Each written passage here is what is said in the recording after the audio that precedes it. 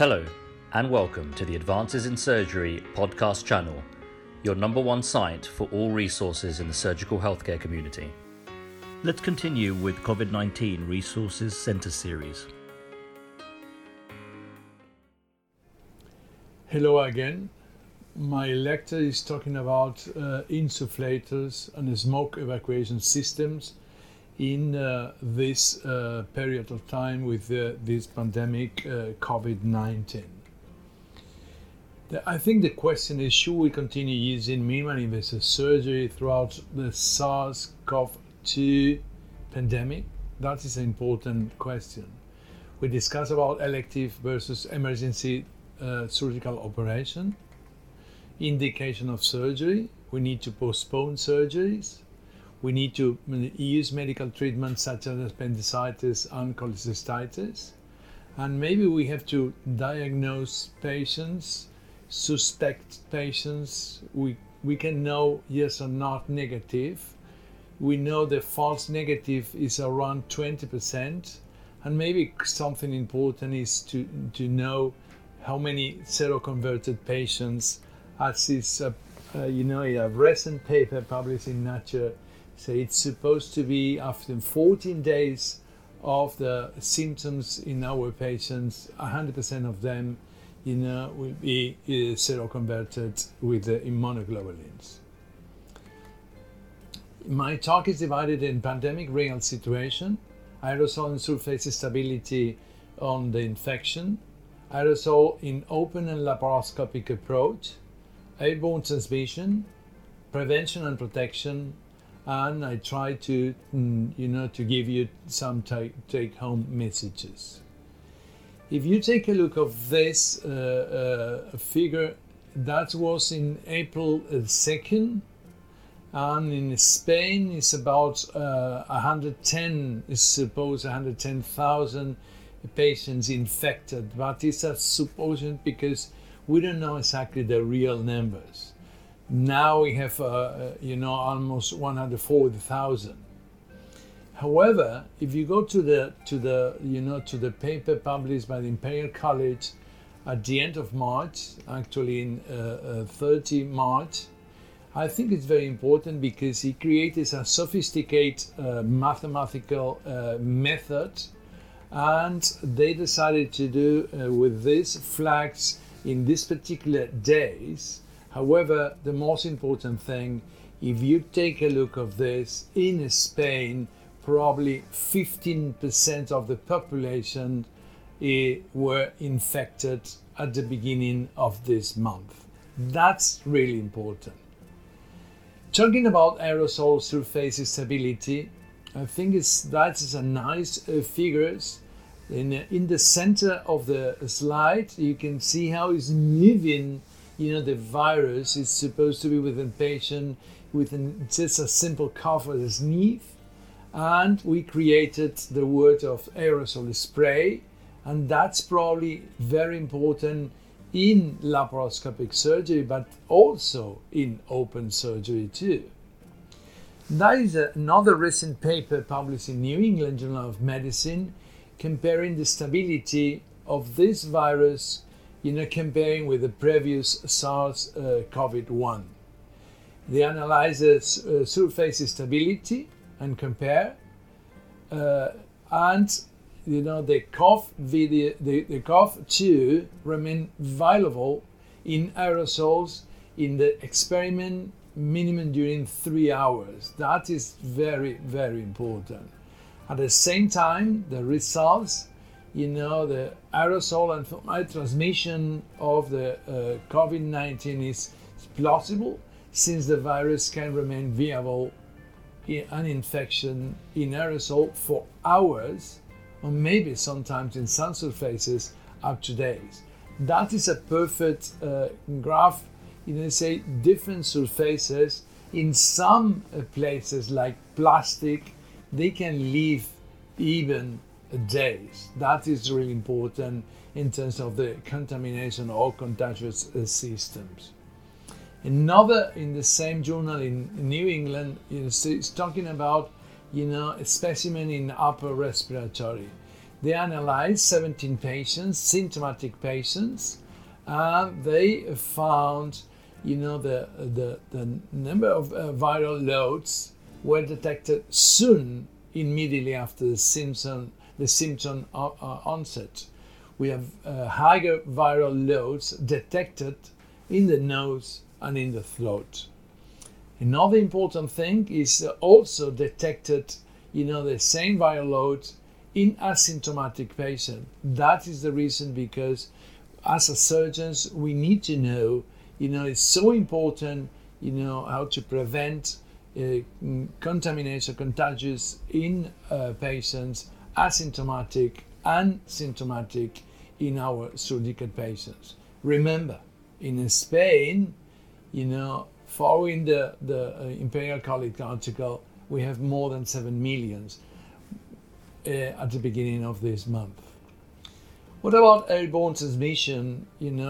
Coming with the World Health Organization, and I think airborne transmission is different from droplet transmission, and the presence of microbes with droplet nuclei, particularly less than 5 in millimeter diameter, and which result the evaporation of larger droplets or exist within dust particles. That's remained for a long period of time, and that is the reason because our organization, our authorities recommend to have a distance between people more than a meter. In the context of COVID-19, airborne transmission may be possible in some specific circumstances, such as endotracheal intubation, bronchoscopy, open suctioning, nebulized treatment, manual ventil before intubation, turning the patient in the ICU to prone position, disconnect the patient from the ventilator, many important things such as cardiopulmonary resuscitation. And our question is, what's happened in laparoscopy? In analysis is more than 75,000 COVID cases in China. Airborne transmission was not at the moment reported. And there are some evidence. It's also not only in the pulmonary tract, it's also present in the feces. However, to date, only one study held culture COVID-19 virus for the single stool specimen, and there are not reports of fecal oral transmission in the COVID-19 virus to date. There is a very good paper in Nature saying virus isolation from stool samples was never successful. That's probably important for our surgery, more important in colorectal surgery.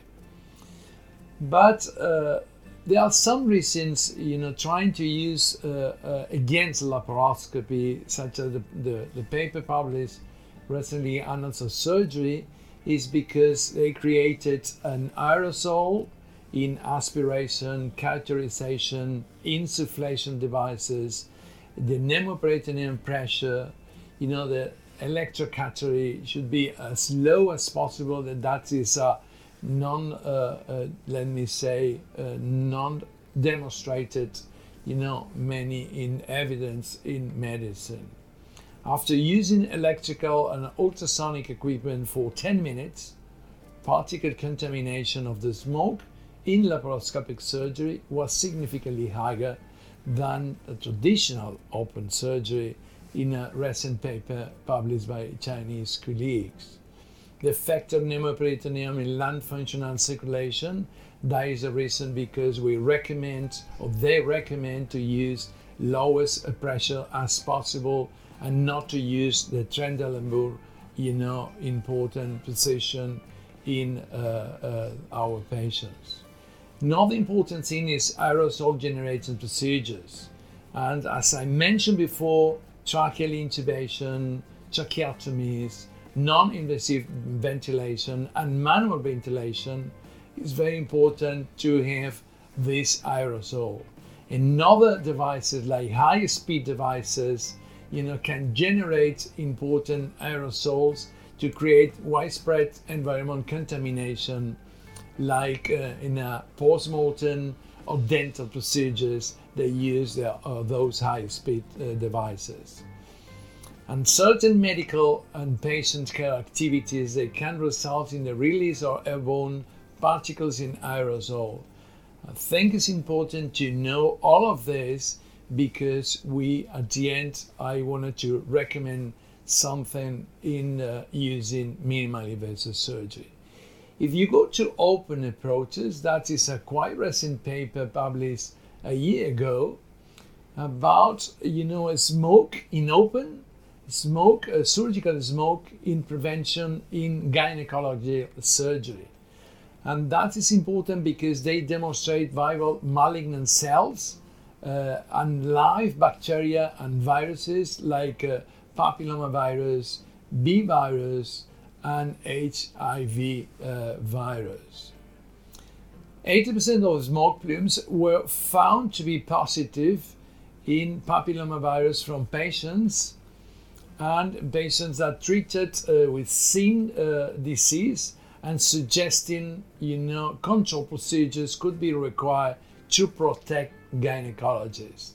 And the smoke generated during laser and electrocautery can be, a carcinogenic effects in our gynecologists. Going to the minimally invasive surgery, I think it's a quite good paper published 4 years ago, talking about hepatitis B virus. And they analyzed the smoke in a very sophisticated work, saying, to determine whether B virus is present or not. Their hypothesis is can be detected the B virus during laparoscopic surgery in the smoke filters. The aim of the study was isolate and analyze the virus, and I think they created this not very complicated system, in 11 patients with a previous infection in laparoscopy and robotic surgery. We have here the table, from this 11, they found B virus in aerosolized gas minimum at 10. That means, V virus was isolated from the surgical smoke and emitted during laparoscopic abdominal surgery. And this study provides preliminary data in ongoing investigation of possible airborne transmission virus. That is another paper demonstrating the transmission of, in this particular case, infection with the same virus. That is a reality. And we know that different energies can affect in the aerosol effect in our patients and of course in our surgical team. And the conclusion of this study is that smoke should be removed with a smoke evacuation system, and that is a paper 5 years published ago, and they are trying to encourage people, the industry, to create a good, effective and smoke capture. And we need to have surgical power equipment and devices incorporated smoke reduction filters. And we have to know, surgeons should assess the potential dangers of surgical smoke in all the surgical team, including surgeons, nurses, all the operating room staff. But what's happened? Now we know, with the aerosol effect before pandemic, and now we're going to the pandemic. That is an excellent recommendation by the American Society of Endoscopic Surgery with the European Society in the personal protection, rationalization, laparoscopy, practical measures, and endoscopy. In terms of the surgical smoke protection, We need to know, we have to reduce the staff member in the surgical area to reduce the exposure. At the same time, we have to know all the energy generating devices, causing tissue vaporization, and that is in the surgical smoke. The operative nurses report twice the incidence of respiratory problems when compared with general population. That is very important. And at the same time, there have been multiple case reports of human disease tied to the inhalation of surgical smoke. In the protection, there are examples of the surgical smoke is hazardous in healthcare workers and cause disease in humans, laryngeal papillomatosis, even Eskimo cell carcinoma tested positive in some gynecological surgeons. There are also evidence of other fragments on other viruses, as I mentioned before.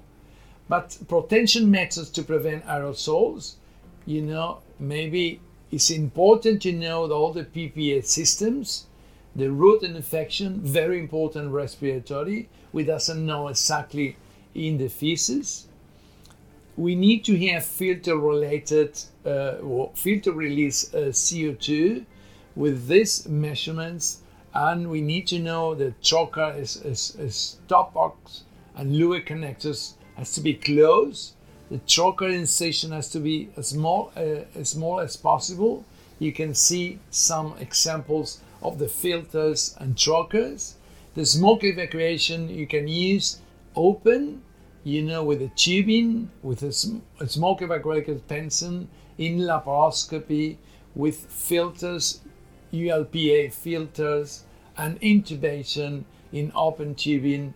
And at the same time, that anesthesiology has to know they have to use smoke evacuator too. You have some examples here of very good smoke evacuation systems, actually manufactured before this pandemic situation. We have valveless insufflation system, well known the LC systems.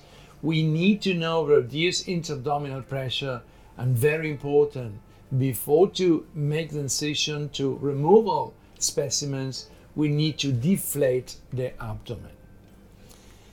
Also, in the PPE systems, we have the special surgical masks or PRs, surgical safety goggles, waterproof surgical gown, CAPA face screen. We need to use a second surgical gown in some patients, and we need to use 2 pairs of surgical gloves. Smoke evacuators for open laparoscopy. We have excellence like Megabac plus smoke evacuator with laparoscopic and open modes, all with the filters right in line filter and also in open tubing. You can see here also in laparoscopy, also with the open approaches.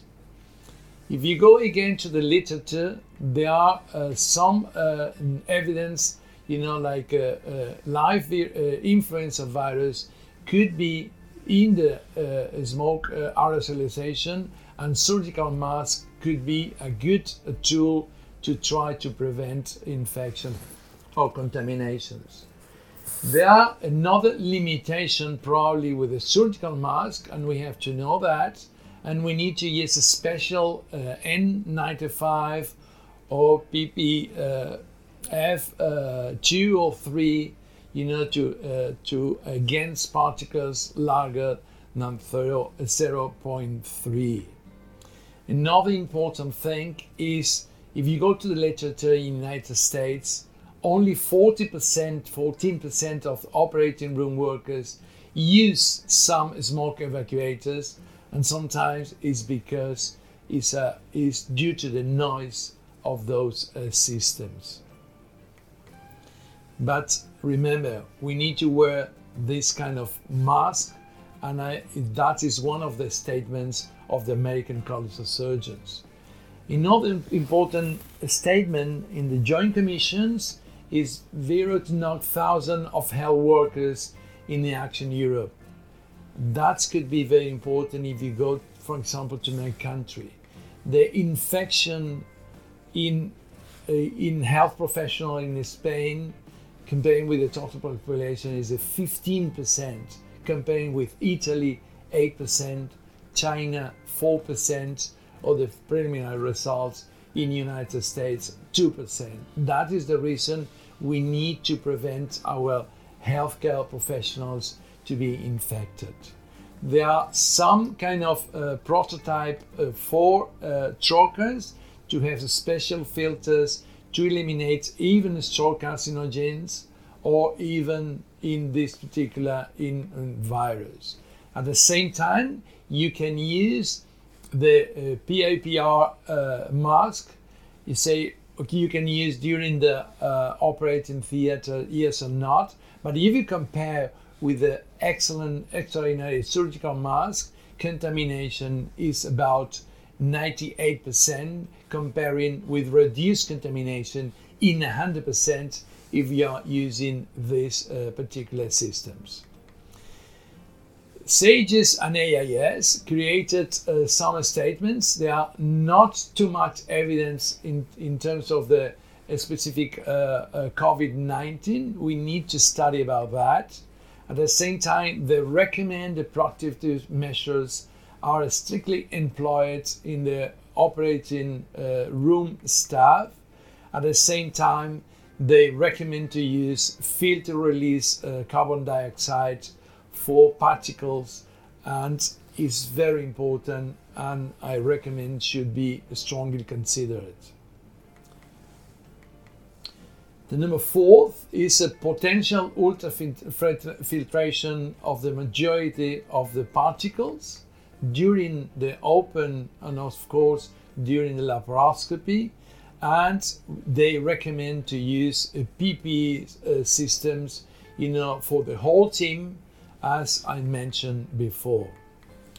But practical measures for surgery is a constant discussion about the risk of COVID-19.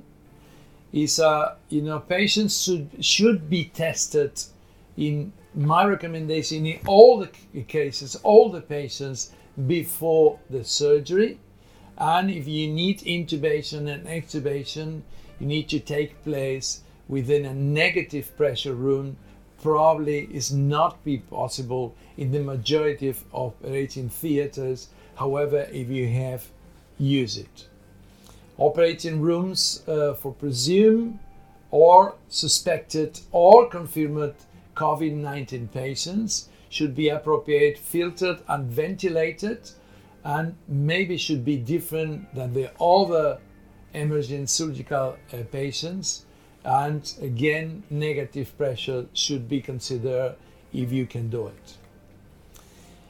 The essential staff, only few people has to be in the operating theaters during this pandemic situation. At the same time, recommendation again to use of PPEs and placement or removal of PPE should be performed. I call them the guidelines. Electrosurgery and other energy, like ultrasonic dissectors, bipolar, should be minimized, and we need to use, when you use diathermy pencils, smoke evacuators.